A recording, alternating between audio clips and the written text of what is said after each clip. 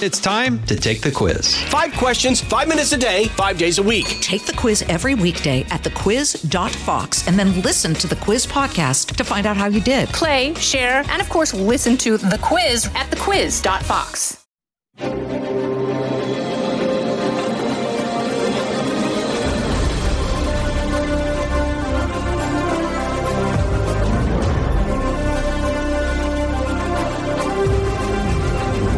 Fox News Podcast presents Brett Baer's All-Star Panel. America's got to be in the lead if you want to deal with these threats. We're going to lead. The mourning is over. The Shiva is done.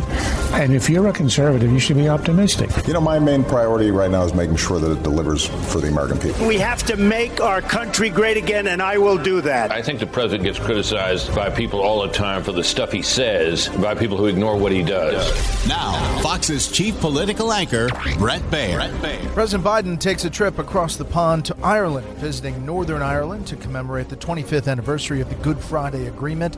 British Prime Minister Rishi Sunak will also be present at the historic summit. The trip comes after President Biden says he plans to run in 2024, kind of a side comment, but that the White House is not ready to announce the campaign just yet. Are you saying that you would be taking part in our upcoming election in 2024? Well, I'll either be rolling an egg or being the guy who's pushing them out. Come on, help a brother out. Make some news for me. I plan on running now, but we're not prepared to announce it yet. The national security front and center as the Justice Department and the Pentagon have opened an investigation into the leak of classified documents from the Pentagon, perhaps from the intelligence community overall, containing information on the war in Ukraine.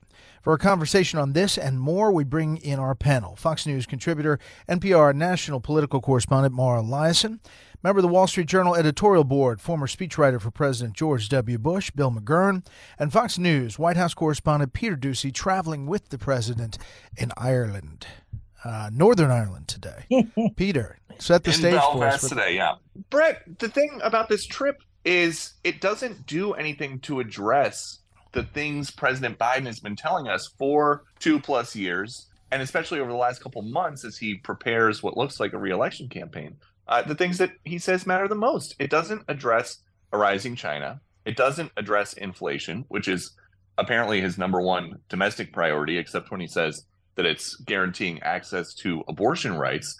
And it doesn't do anything to end the war in Ukraine. And so we're told he's going to come. He'll meet with while he's here, he's going to meet with the leaders of the 5 main political parties in Northern Ireland. Then he's going to head to Ireland. And it sounds like the highlight is just going to be retracing his roots. So it is a look back at Biden history instead of a look forward, which a presidential reelection campaign would be. But that's what they're going with. Yeah, Peter, and the comment that the president makes at the Easter egg roll, is it eye rolls, coming out of that? It just seems like nobody that is outside of his real tight inner circle, which would be like the first lady and maybe his adult children and a handful of aides that have been with him for the last 40 years, really know what is going to happen. All signs point to him running again, but they're not explaining why, even off the record or on background, why it's taken so long. Mara, the president is in the middle of a lot of things, as presidents are wont to do. And there are a lot of controversies surrounding this, not only domestically but around the world. And this visit to Northern Ireland is a moment, but there's a lot of things to focus on, including this latest leak of classified documents that really potentially is embarrassing for the U.S. to allies around the world. Absolutely. And I think you've probably been on plenty of these trips. I have, where you go with the president overseas and they want a kind of feel-good trip like Biden wants in Ireland, exploring his nice Irish roots. But the topics that he's asked about by the press are all about other things that are happening back in the United States, and especially this big national security leak. It's a big deal. And the administration so far has had very few answers about it. It's a big mystery. How much of these documents are authentic? How come they were released? How did they get to be released? Why were they on these gaming websites and kind of corners of the internet and nobody knew about it? So I think he's going to be asked about that. And the question for me for this trip is how much it will be overshadowed by all those other things that you just said he's in the middle of. Things that have nothing to do with Ireland, a nice, green, pleasant Ireland. That's right. And I've been on many of these trips, and you're right. Yeah. Sometimes the news of the day overtakes the message and the moment that the White House would like to focus on. Let's just go back and set the table on these documents. So far, we've talked to defense officials, intelligence officials, and there are 53 documents that have posted so far. Many of these came from between February 23rd and March 1st. And they have details of the war in Ukraine, battlefield assessments from the Pentagon, and those are on a classified level delivered electronically, usually to secure iPads and not printed out. These are pictures of actual printouts. And investigators from the Justice Department and the Pentagon are trying to track out exactly where they may have been printed. But this goes beyond the regular classified briefings. This has highly classified intelligence that was not a part of any DoD briefing book, and there appears to be other U.S. intelligence agencies like the CIA and NSA who are involved here, and it's not easily accessed by folks inside the Pentagon from what we're told, what they've seen. But, Bill, it runs the gamut to the point where some of it is the U.S. listening in and spying on our allies. Other parts is an assessment of maybe not as good as the Ukrainians are said to be publicly doing in the war, kind of a raw assessment that may give Russian President Vladimir Putin some ammo or at least some confidence in that war. Yeah, I mean, look, the hardest thing when you're at war is assessing the real capacity of the enemy. And the more you know, usually you take an educated guess. But if you're weighing some action, and then you get intelligence confirming the situation is worse than you had thought, or that it's better than you had thought, you're going to change your calculations. So it could affect the whole raft of decisions. I also think it's dangerous because a lot of the information is also revealing of who might be giving it. The things that are most valuable sometimes for the enemy, for Mr. Putin, in an intelligence report are hints about who the source of that information is.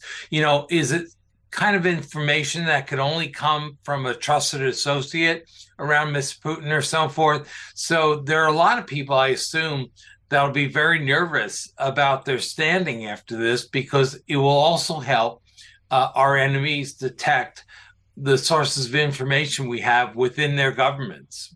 Yeah, Peter, last time publicly the president was talking about the war in Ukraine. He was over there saying that they were doing great and that the support would continue to come and that they would push Russia out of Ukraine eventually. This paints a much different picture.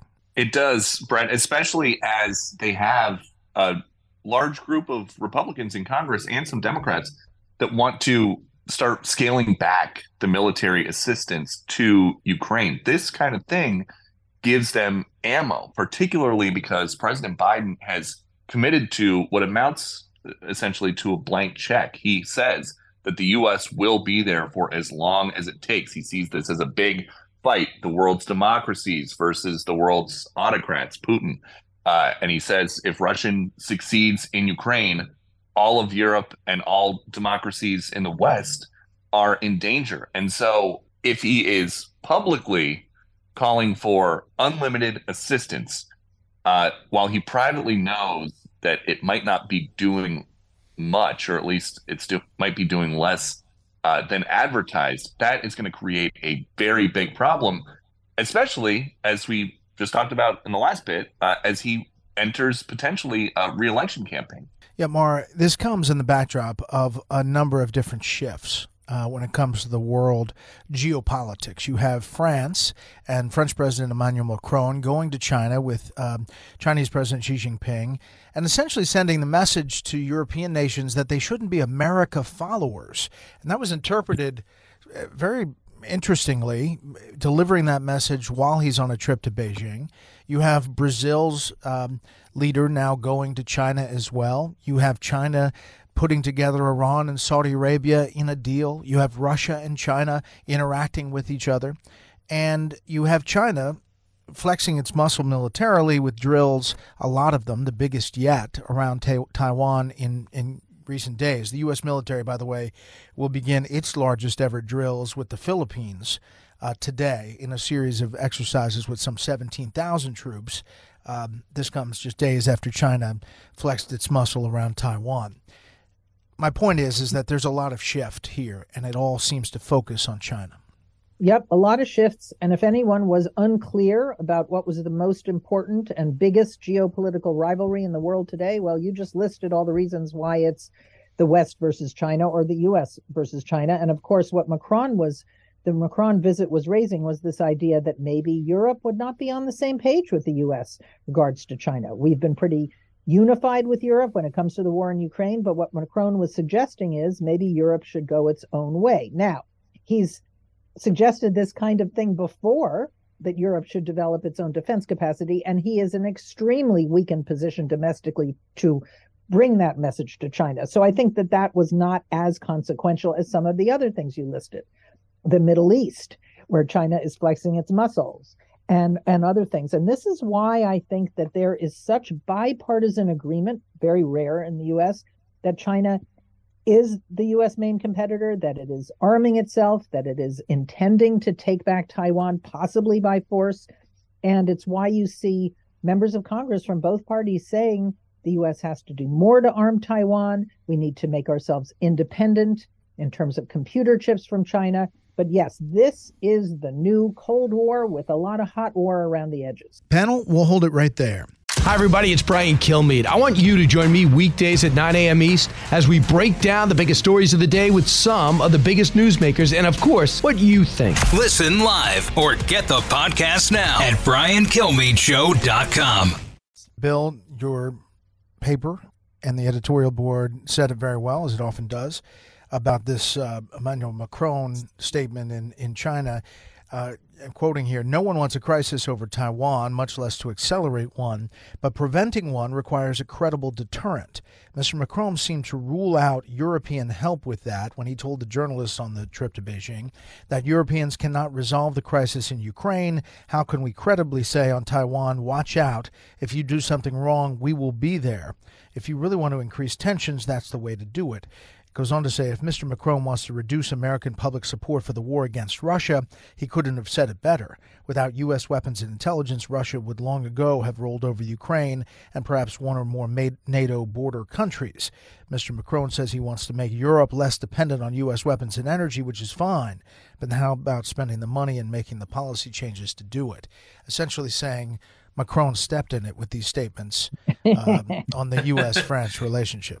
Yeah, he did, but it's not entirely his fault. I think the intel leaks also showed that President Biden is not giving the Ukrainians enough in terms of air defenses.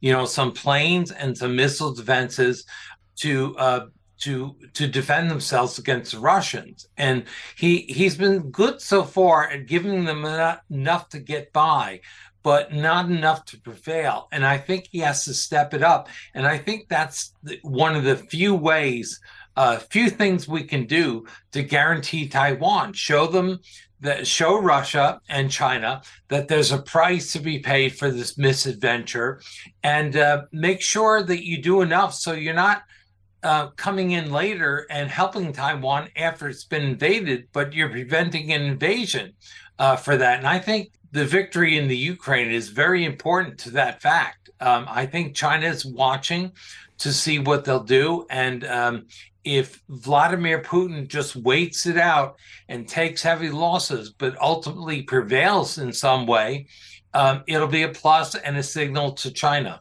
Is there talk about that, Peter, over there or at the White House, the reaction of China to what happens in Ukraine? No, because officials were well aware of the global interest and our interest in stories like over the last couple of months where China was reported to be considering sending lethal aid to Russia to kill Ukrainians in Ukraine. And they took a very hands-off approach, as in they wouldn't even really say don't do it. They were just saying this hasn't happened yet, so we don't have anything to say about it.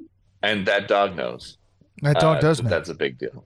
That dog knows. That's Mara's dog. Yes. Oh, boy, What's his name? Buster. Buster has made an appearance on the podcast before. But he really agrees with what Peter just said. He was just trying to agree with Peter. Go ahead, Peter. I appreciate that. All the way in Ireland. Great. No, but I do think that this White House has made a practice of waiting until something happens to respond to it, domestically and internationally. And it seems like that is what they're doing with China as well. You know, and this is to you again, Peter. I mean, I've seen the back and forth with Kirby in the White House briefing, and, you know, it's sometimes it's interesting. I always thought he was very good at being a spokesperson for the National Security Council and at the Pentagon before that. He had a tough run at the Afghanistan report and defending, you know, that it really wasn't chaos in the early days of the withdrawal of U.S. military from Afghanistan. But when he talks about China, they don't seem like China is as strong as everyone portrays it. Is that fair, their perception of that they think this is a competition? It's not a, you know, head-to-head crisis with China. But yet President Biden hasn't picked up the phone and said, Xi Jinping, don't do this, X, Y, Z. That's right. And John Kirby, over the last couple of weeks, has had the hardest job of any communicator, any public communicator, because there are no good answers right now. This administration is not putting forward any solutions of what they want to happen. I asked Karine Jean-Pierre the other day if President Biden was still committed to sending U.S. troops to Taiwan to beat back a Chinese invasion if necessary, which is something he said in 60 Minutes, in a 60 Minutes interview about a year ago. Yeah, and I was not told, I was not given a yes or no answer. I was given our policy has not changed. And so these are comments that the Chinese are listening to carefully. The Taiwanese are listening to very carefully, especially as they have these meetings with people up to the level of the Speaker of the House in the U.S. But it's the whole strategic ambiguity that they are embracing. And I get that that's been U.S. policy for a long, long time. But things have not been this close to a potential Chinese takeover of Taiwan in a long, long time. And so I don't know how long that's going to hold. If they were looking for strategic ambiguity, I mean, there has been definitely mud in the waters here for a number of months. I believe that this is on purpose. I think that strategic ambiguity being the official policy allows Biden to say these things, which technically are not American policy when he says he'll commit U.S. troops. But isn't it if a president says something, if a president says something, Mara, isn't it U.S. policy? I mean, isn't the president making the call? For them, yes, when he says that, that sounds pretty unambiguous. And then they keep saying we are maintaining the policy of strategic ambiguity. Yeah, who's running the shop? President Biden or the people behind the... I think that clearly Joe Biden wants to present a more muscular posture towards China around Taiwan. And since the administration probably hasn't figured out what's the next step after announcing that, they rely on the, technical, theoretical policy of strategic ambiguity. But there are people in Congress, including Lindsey Graham, who would like to make the policy, yes, we will commit U.S. troops to defend Taiwan. I don't know how much else other support that has, but there are people who are willing to go that far. Yeah, and Lindsey Graham, I don't think has seen many things that he wouldn't send U.S. military to. But, that's true. But, Bill, I think that it'd be an interesting question up on Capitol Hill, how far, most of the senators and congressmen and women would go in U.S. military action to support Taiwan. I think most of them now are saying get the stuff over there that has been maybe even 3 years behind schedule as far as arming up Taiwan in advance of whatever happens. Yes, look, it should be worth looking at Ukraine. Again, I was in the White House, during the Iraq years in Afghanistan. We would have loved to have allies that did all the fighting themselves and asked for only resources. We have that in Ukraine. What we don't want to do is have to give Taiwan that kind of support. We want to prevent that from happening. And the time to be strong is now. I'm afraid we're worried about all distractions like TikTok. I mean, it's a valid concern, but we need to build up our Navy and we need to get Taiwan what it needs to do the job itself. And we're not doing it. And I think, sometimes I think Joe Biden thinks the world is like the Senate. You say harsh things in speeches, but then you go have a drink at the end of the day. And it's not. He seems driven by the fear that he's going to offend someone, and is always worried that his actions are provocative.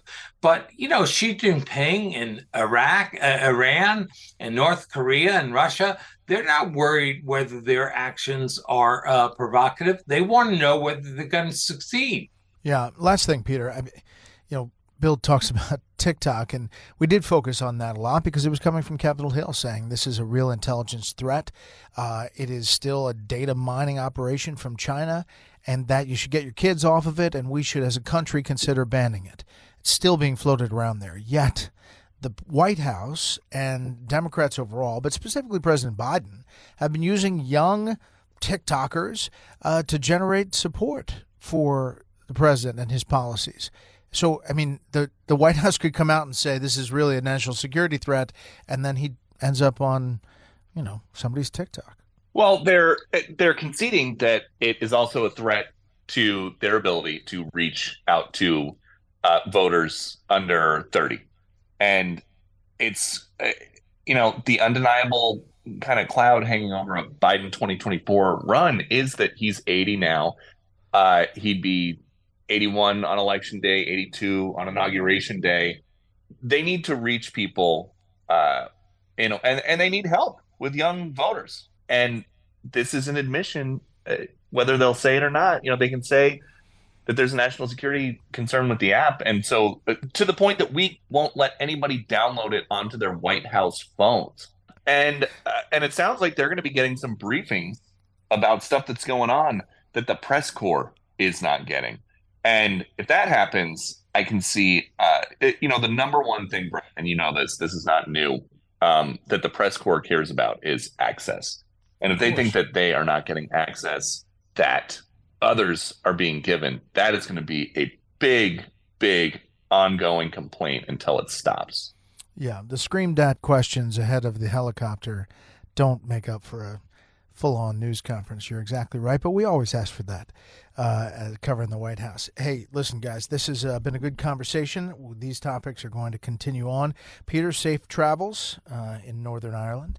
Thank you. And now, moving away from politics for a bit of history, April 11th, 1970, the Apollo 13 spacecraft was launched from Kennedy Space Center in Florida. It was the seventh crewed mission in the Apollo space program, the third meant to land on the moon. The mission was cut short when an oxygen tank in the service module failed 2 days into the flight to the moon, causing an explosion and forcing the crew to return to Earth. The rescue received more public attention than any space flight to that point, other than the first moon landing on Apollo 11. 25 years later, it would be adapted into the film Apollo 13, starring, of course, Tom Hanks as Commander Jim Lovell. That'll do it for this week. You can hear more of this series at foxnewspodcast.com or wherever you download podcasts. Make sure to leave a rating and a review. We want to hear from you. For Mara, Bill, and Peter, I'm Brett Baer. We'll see you next time. Listen ad-free with a Fox News Podcast Plus subscription on Apple Podcasts, and Amazon Prime members can listen to this show ad-free on the Amazon Music app.